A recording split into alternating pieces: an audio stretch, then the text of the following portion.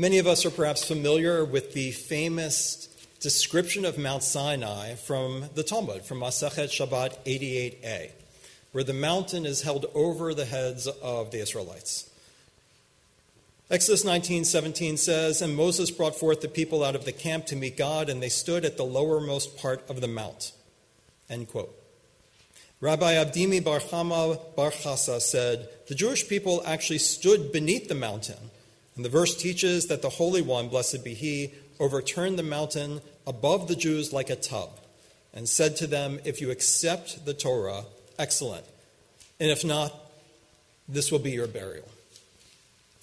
While we may not go as far as Rabbi Abdimi in seeing God's manifestation at Sinai as an intentional threat, yeah, I'm not going with that interpretation. I'm with you. It's not inspiring. Even if we don't go that far, we ought well to recognize that the experience of Sinai, as the Torah describes and our tradition insists, was an experience of Yirat HaShamayim, of the awe and terror of standing before the one before whom we stand. So as I'm saying, even if we don't take it as a threat, the reason the Midrash comes about partly is the sense that God manifests, and we're supposed to have Yirat Shamayim. We're supposed to have real terror of the fact that God exists. And in prayer and at other points of our life, we're trying to summon the fact that we may not be visible like in Mount Sinai, but when we do the Torah service, even if invisible, that's the one before whom I stand, and we should be experiencing some of that Yirat HaShamayim. We should be experiencing at least sparks, at least some identification as we daven, that we are recreating Sinai in the Torah service in Amidah. Without it, we are merely experiencing identity without identification. One is secular. One is religious. Without yirah, awe, one is going through the motions spiritually. Yirat Shamayim, inviting the spirit of awe and recognizing, knowing that one stands before God, is enacted in Judaism most ubiquitously in one ritual item, kippah. The kippah, as I'm sure people have asked you, standing on one foot, and you say, well, it's not in the Bible and it's not in the Talmud even, but post-Talmudically it became the thing and now we have to do it. And then you get into these debates about whether it's really law or it's really custom. But the origin is that you know before whom you stand. And the kippah is an act of humility. Like the dome of Sinai above our heads, we wear the kippah to recognize that the reality of God, like Kadosh, Kadosh, Kadosh in the Haftarah today, the reality of God is really all around us. And so it's the reason is Yirat Shamayim, fear of heaven, awareness of God's real presence, and therefore humility. In 2019, for the conservative movement, Rabbi Jane Kamarek wrote a full tshuva on head coverings for women. And she traces the history of head coverings. I'm going to ask you to give me your best intellectual attention because it's a very complicated part of halakha that has at least 3 halachic issues going on, and today a 4th. In the Talmudic period, women covered their hair in public. It appears from us gleaning what things say in the Talmud. It wasn't a religious thing. Jewish women wrapped their heads in a scarf when in public. Although Talmudic material largely discusses individual instances of head covering, and by the way, I should say that that's really hair covering, not really head covering. The discussion of head covering in later halachic literature revolves around 3 general axes. It happens right after the Talmud finishes. The next period is the Gaonic period. Revolves around Kavod HaTzibor, respect for the congregation, Yirat Shamayim, humility because God's presence is everywhere, and expressions of Jewish identity, which do connect to gender. We find in the Gaonic tractate Sofrim, 1415, it's the key text about head covering for prayer leadership. It says the following: a minor reads Torah and translates, because before the Eitz Chaim you had a Meturgaman, someone would have to stand up and translate it for you during the Torah service. A child reads Torah and can serve as the translator, but they do not lead Shema and Yotzer Or. This is earlier in Shachari. And they do not pass before the ark as a prayer leader. And they do not raise their hands in the priestly blessing. And one who has holes in his garments, whose knees are visible, or his clothes are ripped, or one whose head is uncovered, they can lead Shema. But there are those who say, well, if you can see the knees and the clothes are ripped, he can still lead Shema. But with his head uncovered, it is impermissible for him to utter God's name in the Shema.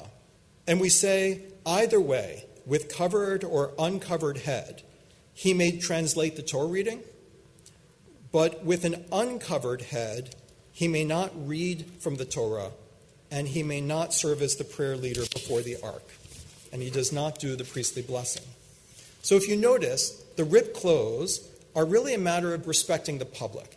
And it seems that the reason that you could do the Shema, even if your clothes were poor, was because you would do it from your seat.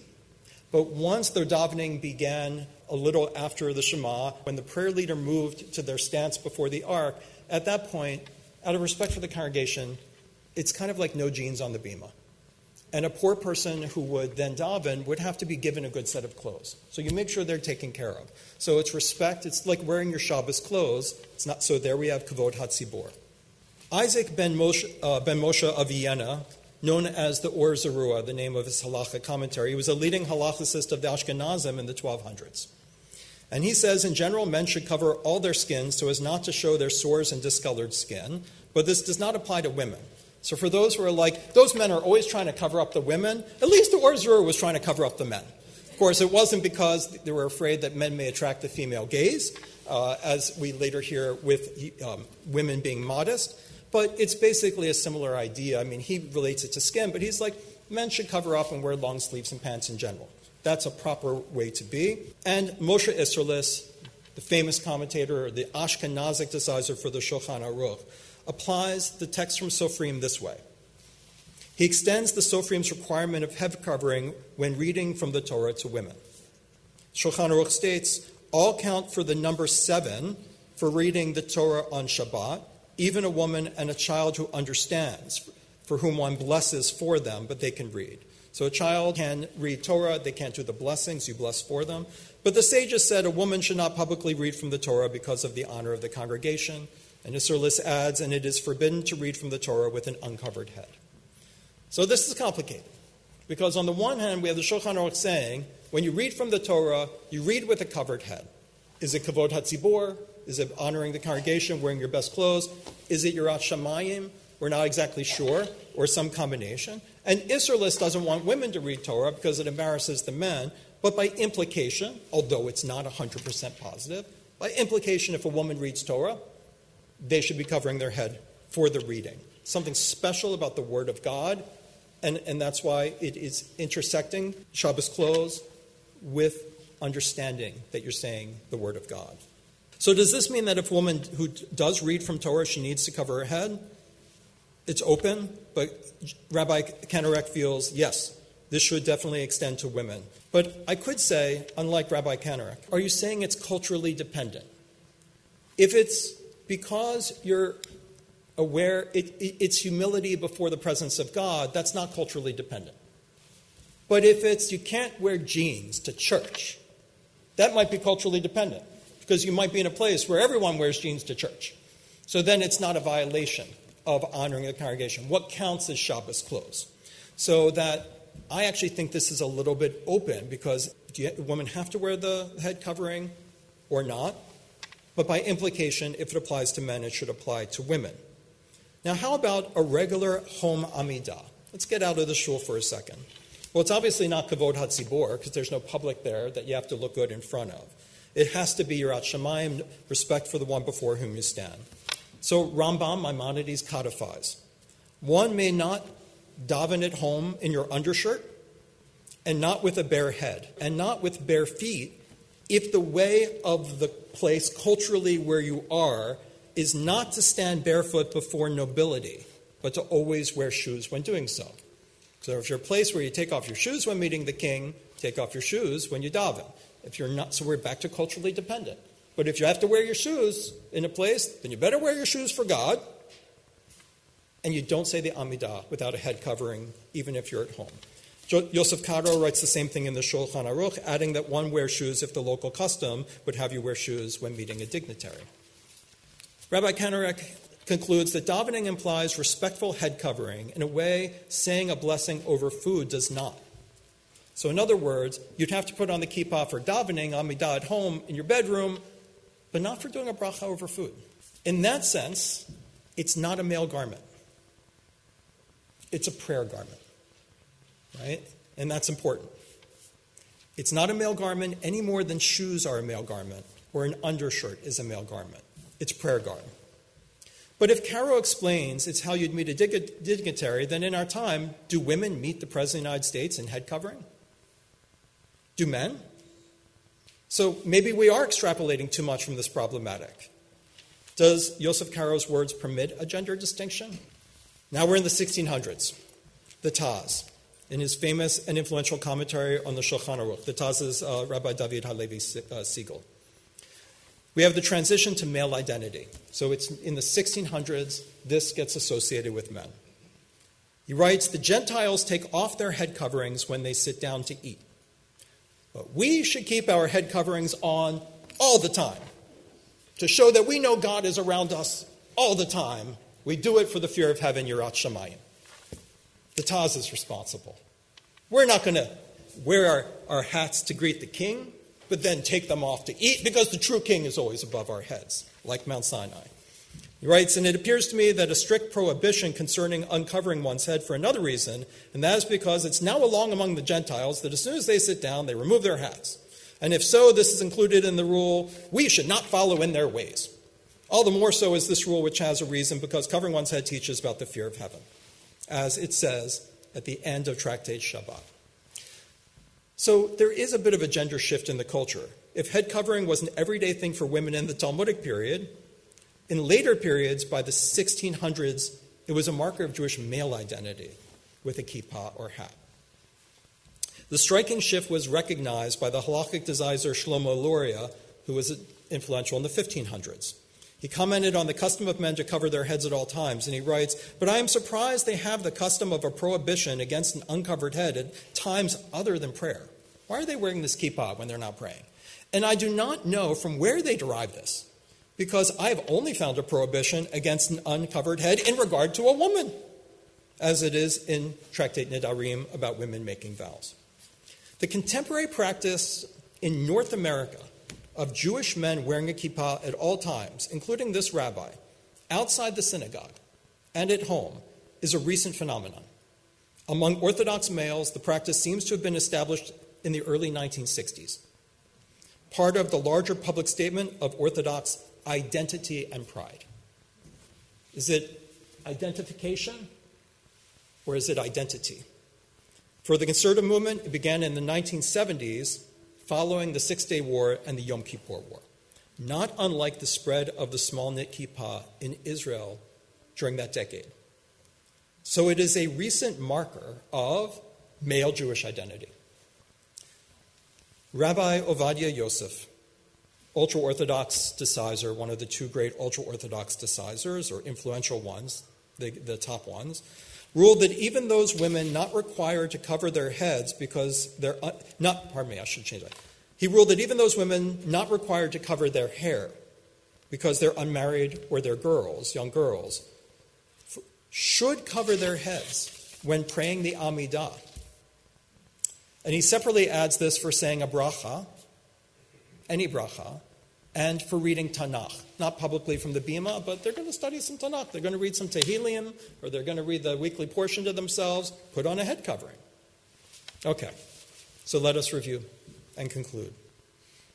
In the Talmudic period, women covered their hair in public with scarves with no ritual significance, and men did not.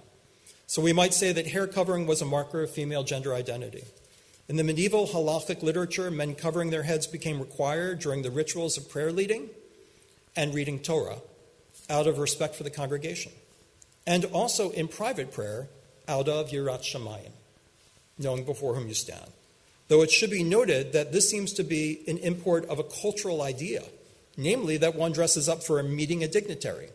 And so we might admit that this also might have a connection to male gender identity, which Rabbi Kennerich does not consider, since who knows how women were to dress to meet a dignitary, at least for Yirat Shamayim, though perhaps not for Kavod HaTzibor. When it comes to whether a woman and a child were required to wear a head covering for reading Torah and out of Kavod HaTzibor, the Or Zarua does not require, but the Shulchan Aruch does. It seems to. In the 1600s, it became common for Jewish men to wear a kippah everywhere, out of Yirat Shamayim, fear of heaven, apparently as a stricture that one is always before God, and not just when davening. And this radically increased in the 1960s and 1970s as a marker of Jewish identity associated with men. Yet even though connected with Jewish men as a marker of Jewish identity, it is not limited to them at all. Even the 20th century ultra-Orthodox decider Ovadia Yosef, as we noticed, ruled that women should wear a head covering like men during prayer and reading Hebrew Bible due to Yirat Shamayim, knowing before whom they stand. So while we might perceive that kippah is a Jewish male identity marker and modesty, hair covering scarves, or wigs are female Jewish identity markers, the reality is really more complicated. Women are also required to wear head covering, not hair covering, for ritual purposes out of Yirat Shamayim, and even in the Shulchan Aruch connected to Torah reading, not to be like men, but because of Kavod HaTzibor. So I'll tell you how she ruled and how the majority went with the CJLS ruling. And I don't necessarily agree with it. It says, because women and girls, this is the actual ruling, because women and girls' customary practice is increasingly moving in the direction of head covering in synagogue, and because the textual tradition leans toward requiring women's head covering, we advocate the following practices. Women and girls should cover their heads when reading from the Torah and when receiving an aliyah. In deference to Kavod HaTzibor, honoring the public when on the bima, women and girls should cover their heads when acting as a prayer leader. Number 3, when praying shacharit, mincha, or mariv as an individual, women and girls should cover their heads at least when reciting the Amidah, and ideally during the entire prayer service. And number 4, head covering at other times is a matter of personal piety, I would actually say, or identity, which is different. And a woman or girl may cover her hair with a garment of her choice. That garment need not publicly identify her as a Jew. So what is right for this congregation? And how do we process all this information? Well, first, we have even ultra-Orthodox Ovadia Yosef saying that women ought to use head covering when davening their Amidah. And this tells us a lot, because it shows that even in a community that builds its entire approach to Judaism on medieval gender distinctions, and I would add the control of women in their bodies, head covering for prayer is not tied to gender, but to Yirat Shamayim, the humility of presenting oneself humbly before the one before whom you stand. So even in a time and in a world in which men wearing kippot everywhere was a male Jewish identity marker, he upheld that women wearing head covering for prayer is a different matter altogether. And this tells me that we ought to educate ourselves that women wearing kippot or other head covering is not a dictate to be like men, to be equal, nor is it about controlling women so they do not attract male attention. But it's simply about a way of being humbly before God that applies to everyone regardless of gender. I'd like to see it moved away from identity marker, personally, and more to Yirat Shamayim, the God who is around us, the Sinai that we're recreating, the obligation of commandment that comes upon us because of the one before whom we stand and pray. And if a woman wants to do this by wearing a kippah, wonderful, or by scarf, wonderful, or by other head covering, wonderful. But it also tells us a lot that Ovadia Yosef apparently did not enforce his ruling. It's really hard to tell a woman to do something she doesn't feel comfortable doing, and nor should we, whether the we here is a man or a woman. We do not require women in the congregation to wear a talit, even though we really should, because our egalitarianism is based on the fact that women and men are equally bound to the covenant. And when you receive rights, you also receive responsibilities. And that we know that women not being bound to all the commandments that Tzitzi represent was based on their being required to handle all of the caregiving, something we believe all are equally bound to in our time, even though it doesn't look that way much of the time. Nevertheless, respecting the comfort level of a woman trumps in this case. Just as someone who stands for the Kaddish when others are sitting does so according to Jewish law, to respect the way they were raised, so too women may say, I wasn't raised with talit, and I'm not going to put on one now. I was raised differently. And even those women who are now in high school, they may not be comfortable with talit because they see it as a marker of male identity, or they don't want to dress differently in synagogue than their mother dresses. So we have to respect the weight of the subjective experience of the wearer, We can't suppress female subjectivity in the name of empowering female agency. That said, we ought not to allow emotional comfort level to dictate our congregational norms. And if all is left to individual choice, then there's no such thing as congregational norms. There must be a balance. And Jewish law clearly has a history of establishing behavioral norms for showing humility before God and respect for the congregation.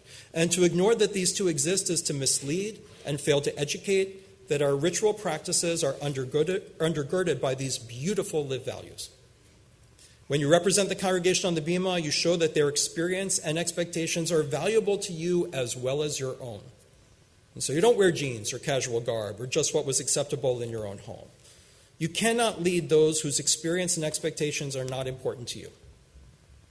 And we have a beautiful value that the prayers are not just gorgeous songs that you daven along with, but they are meant to challenge you to adopt the mindset of humility, that there is a power in this universe that calls us and who is the ultimate source of values, and that is not my own subjectivity. The practice of head covering, yes, it has become, and maybe it's not a great thing, it's a marker of public identity, but still, before that, it was rooted in the demand that you know the one before whom you stand. Given these four values, personal subjectivity, women's equality under the law, respect for the congregation, and awe of God, we need to find a balance in our norms that gives them all a voice without allowing one to trump the others. So as Mara Da'atra of this congregation, after some but not exhaustive conversation with the Religious Affairs Committee, it seems right that we find that balance in not requiring all Jewish women to wear head covering and talit while in the pews, kind of going back to the Shema idea. If you're in the pews, we're not going to bother you. Even if there's a strong basis for it in Yirat Shamayim and in understanding covenantal obligations, and I believe it should be. But that we do require talit and head covering for all when leading the service before the ark, leading prayers, and we require head covering for all who are reading Torah or doing the Torah blessings. The bima is our recreation of Mount Sinai. And thus our norms must reflect that this community knows what is above our heads and before whom we stand. Shabbat Shalom.